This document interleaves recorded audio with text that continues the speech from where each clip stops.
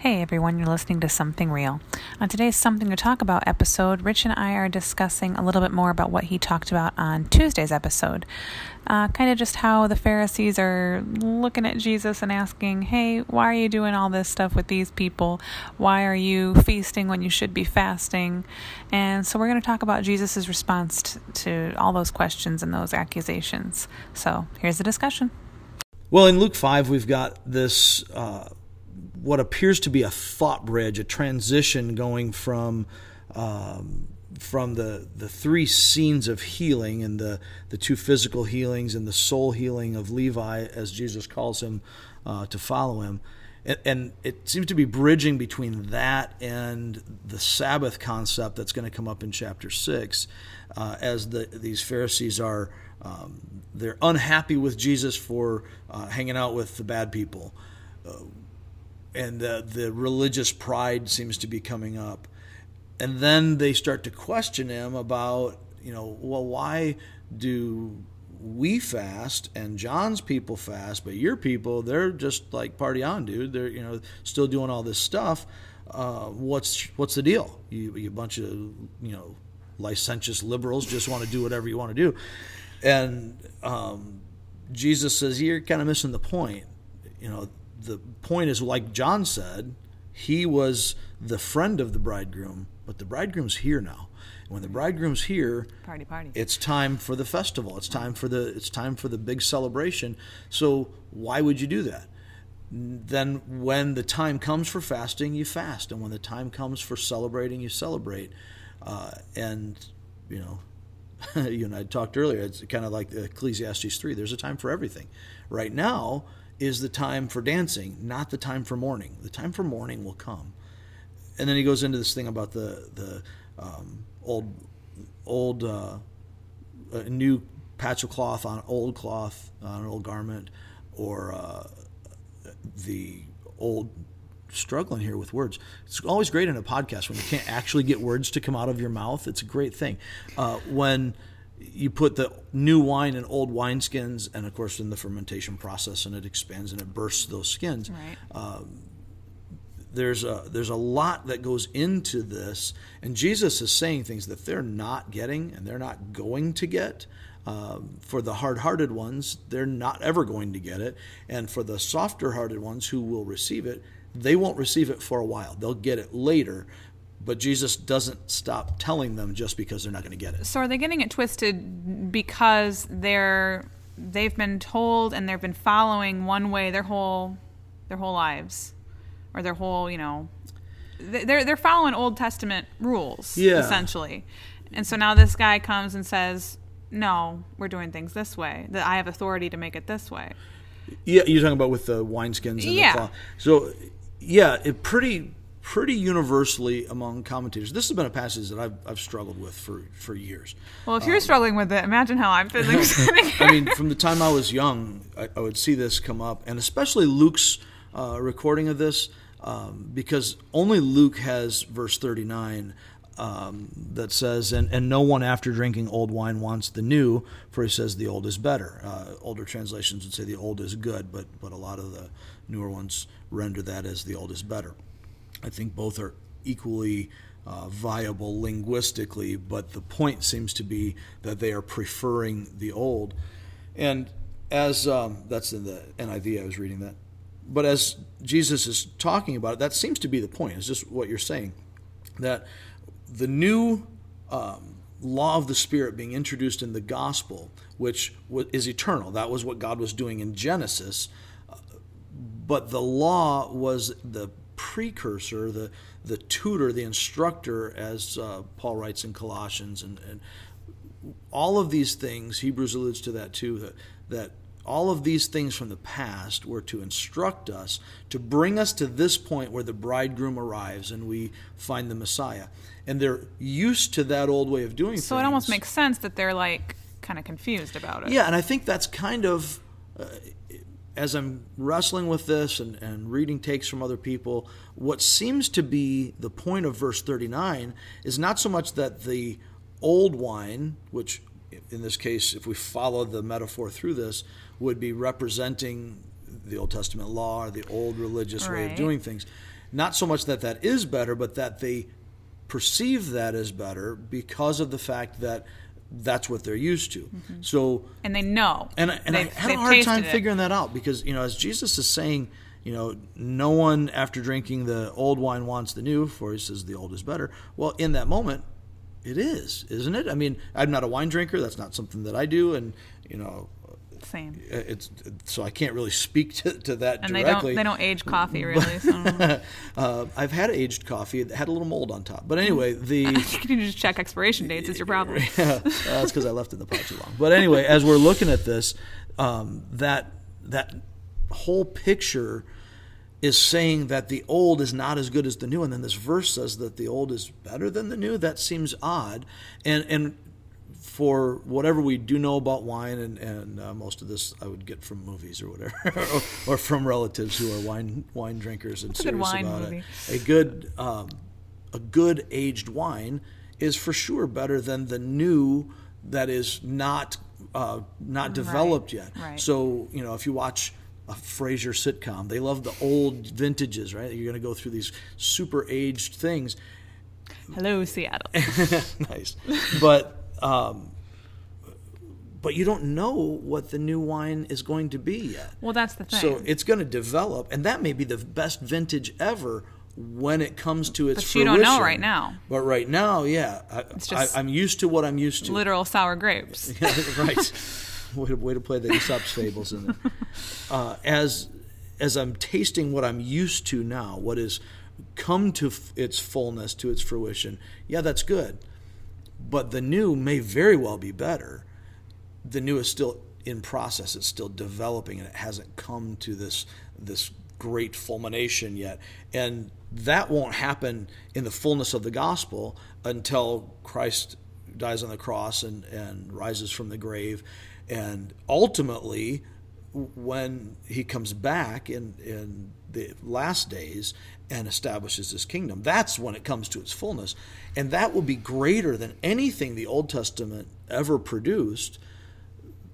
But right now, these folks are used to it. And it's interesting that both the Pharisees and John are Old Testament ministries. So John is still, even though we're seeing it recorded in the New Testament, John's ministry is pre-Christ. It's before Christ's ministry. It's before the cross and resurrection. So he's still ministering under the law, right, as the forerunner, the precursor to Jesus, to the Messiah. Right.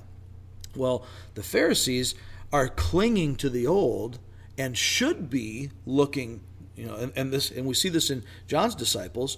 They're struggling a little bit at a certain point, and John says, "Look, it's not about me; it's about him. I have to become less while he becomes greater.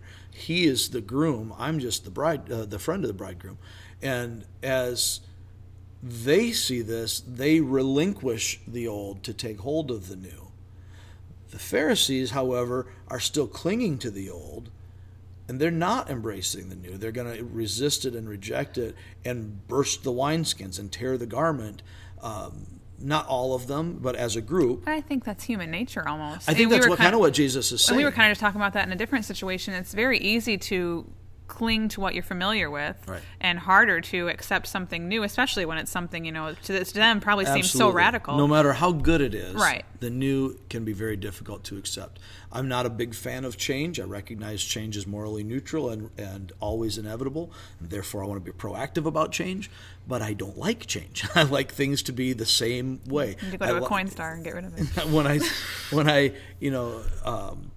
When they cancel a TV show that I like, right, I get irritated. Take Last Man Standing off the air, I get irritated. When you recast somebody in a role, I get irritated.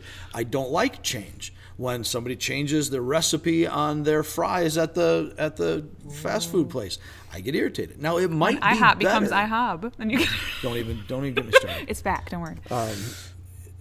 When somebody changes their fry recipe, does this seem inconsequential? Hopefully it makes the point and is not a distraction. When somebody changes their fry recipe, I am immediately resistant and bothered by it. And that's fries. So this is fries. But that might be a better recipe. By the time it gets done and I get used to it, I'm like, wow, that is so much better than But what how I'm long used is to. it going to take you to be resistant of it before you finally accept it? You know? And I may just say, you know what, I'm not going back there. Exactly. I'm not going to order those fries Exactly. anymore. And I've missed out on something great. And that appears to be what Jesus is saying to them here. This is a situation where he seems to be ministering to the Pharisees in these questions. As they're questioning him, it's not so much a rebuke, and it's not, one of these things that he's saying to them for everybody else, as much as he's saying this to them for them. And also for everyone else, obviously for us. But he's saying, look, you got to let go of the old to take hold of the new. You can't try to put the new into the old. It's not just I'm going to add on. Now, make no mistake, Jesus isn't saying we're going to cut this off and we're going to start a new religion. That's my question, I guess, because God doesn't change. From day one to today, God does not change. But he does new things on a regular basis. And Okay. he says that through the prophets. See, I'm doing a new thing. It's not that it's new for God, but it's new for us. And it's not that it's opposite of what he was saying. But it's not that it takes away all of what he has already done. Exactly, right. It's part of his plan. And so Right. we see as time progresses, we have this progressive revelation. I wish you could see our hand motions. Right, there's a lot of gesturing going on. It's my Italian blood. I don't have Italian blood. But, as we go along here, don't send emails about ethnic comments and stereotypes. Don't make me start doing a Mario accent. So as we are seeing the progressive revelation of Scripture, we see covenants that build. And so we have the Adamic covenant, the covenant God makes with Adam. We see the Noahic covenant that he makes with Noah after the flood. And they don't negate the previous, but Right. they are new. So what God does with Noah is completely different than what he does with Adam, but it's still part of the same story. We see the Davidic And it's covenant. probably easier for people to argue, well, God made a mistake because he said he would never, Noah said, save these people or, or don't do this again. And, God's like, oh, I'm starting over again with the flood or whatever. But I think, and I have a hard time with this sometimes from Genesis to now, it's all his plan, but it all seems different in parts. Right. Well, and if we look at it as, let's say, a novel, we look at the Bible as one story, and we can see that God has one story arc that he's writing, if you will, from beginning to end, from creation to the culmination of the new heavens and new earth. It's one continued story that he is writing in his people, and we're in that story. Right. But along the way, there are lots of different chapters and different scenes and character developments and sub-arcs that take place within the story. And that's really what we see in the Scripture and in life. I mean, look at your own life. Your childhood is different than your teenage years, which is different than your young adult years. And it's never really a plot twist. It's just different. It's just part of it. And so does it go in unexpected directions? Well, yeah, because every good story does. And this is the story, the reality that God is writing. And what they're not getting is that while this is a new wine that Jesus is bringing, and it will require new methods, new ways of thinking, new structure, and all of the various things that we might look at. And people debate. I think sometimes commentators and people will over-parse things, if I can make up a silly term, where we break things down so much that rather than tasting the pie, we're only tasting the ingredients. And we're like, man, that flour tastes terrible. It just tastes like flour. Well, yeah, because that's what it is. It only works together as a pie. And I might have pie on the mind. Somebody gave me cherry pie yesterday, which was cool. So as they're seeing just their part, they're not wanting to let go of that. This is what I'm used to. And in a way that makes sense. Jesus seems to be saying that's to be expected. Right. The tone of this seems to be generous to them as if he's saying, look, I get it. I understand it's hard for you to accept that this is new. Of course. But when the new wine ages, you're going to see it's better. Right. But right now, you don't want to let go of the old wine that you've got. Right. And the old wine was great in its place, right. But I'm doing a new thing. And Jesus is not establishing a new religion. Christianity isn't a religion. That could be a podcast by itself. It's not that. It's the understanding of reality as it is rather than as I'm trying to make it. And so if I'm going to bring the reality of God to bear on the realities of my everyday life, then I do that by getting on board with the story that God is writing. When I align my thoughts with His truth, then my experience and my feelings will begin to reflect His reality. And Jesus is telling them that really gently here. Now, over time, it will get less gentle and more direct. But here He's saying, look, I get it. You're having a hard time with this. That's okay. Relax. Don't try to force what God is doing now into what you see from the past. Because what God's doing now is for now, not for the past. The past led to this. And that's true for every experience that we have in life. I say this a lot on Sunday mornings. When we look at how our life is stacked up, it's not an accident. God knows exactly what He's doing. And He's never wavered in His plan. So before you and I were born, God had already planned, Psalm 139, He had already orchestrated every step we were going to take, good, bad, and indifferent. He already knew all of that stuff and had it laid out in this plan before we ever took one breath. For little old you and me. Right. And that's the same throughout the entire universe as we're looking at this. So everything that God has caused or allowed in our lives has been for the purpose of bringing us to Himself, to bring glory to Himself and for our good. And when we get to a place where all of those events, good, bad, or indifferent, have broken our pride and humbled us before the cross, and we receive Christ, this new wine, it needs to be understood as part of God's greater plan that brought us to this place. Then when we receive Christ, everything that we face, good, bad, or indifferent, that God has brought or allowed into our lives, depending on how you want to state that with your theological perspective, the reality doesn't change the way we say it does. As God brings those things into our lives as Christ followers, then all of them, even when everything goes haywire, it's not haywire to God, it's being used to conform us to the likeness of Christ, which is our destiny as believers, as those who are in Christ. We will, in the end, be conformed perfectly to His likeness. And God finishes what He starts. So all of the junk that we have in life is part of that. Even the stuff necessary. It is. And even the stuff that gross that is against that is against God, even our sins, God in His sovereignty will spin. Mm-hmm.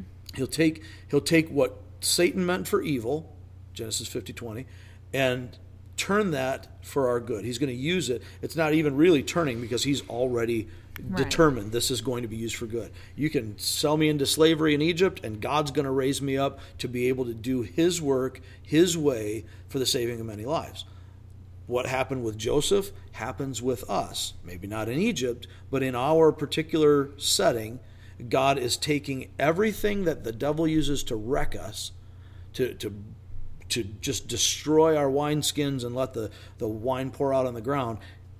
God is using to develop us, to make us more like Jesus, and that's the purpose. I kind of jumped into some other concepts here from what we're talking about, but Jesus is bridging the gap between I'm going to be reaching out to the sick and the unrighteous. That's what this gospel is for those who will receive it, not those who think they deserve it. And now He's talking in this scene, which seems to be even at the same time as the Levi's party. It appears to be in the same conversation, but conceptually He's shifting and saying,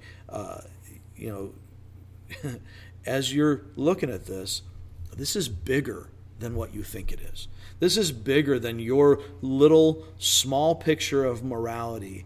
And I get that you want to protect the holiness of God, but God doesn't need your protection. It's like defending a lion. Just open the cage and it'll take care of itself. And God's holiness is like that. So should we want to defend God's holiness? Yes. Does God need our efforts to defend Him? Come on. So Jesus is telling them, I'm here. This is the time for us to celebrate. Save the fasting for when it's appropriate. And now, because we're doing this new thing, we're in this new celebration, this wedding feast or pre-feast, the feast is coming later, we're in this beginning of this great celebration. You need to understand the way you thought before is not going to fit. It's not going to work. And you need to get to his metaphor of the wineskins and the new garments. You need to be flexible, because doing things the old way only works with the old things. Doing things the new way will work with the new things. They both have their place, but you can't mix them. If you mix them, you end up with a disfigured and distorted thing altogether. And gross wine. I think that would be a redundancy. So Jesus is doing a new thing. We got to get on board. The Pharisees have to get on board. We have to deal with the blips in life, because it's all part of God's plan. Word. I think it's a good place to end. Okay. I won't say, we have an inside joke every week that I say, see you later, and we're not actually seeing anybody. So I'm going to say, we'll catch y'all later. Thanks for listening. This week. Next week it'll be see you later. Thanks for listening, you guys.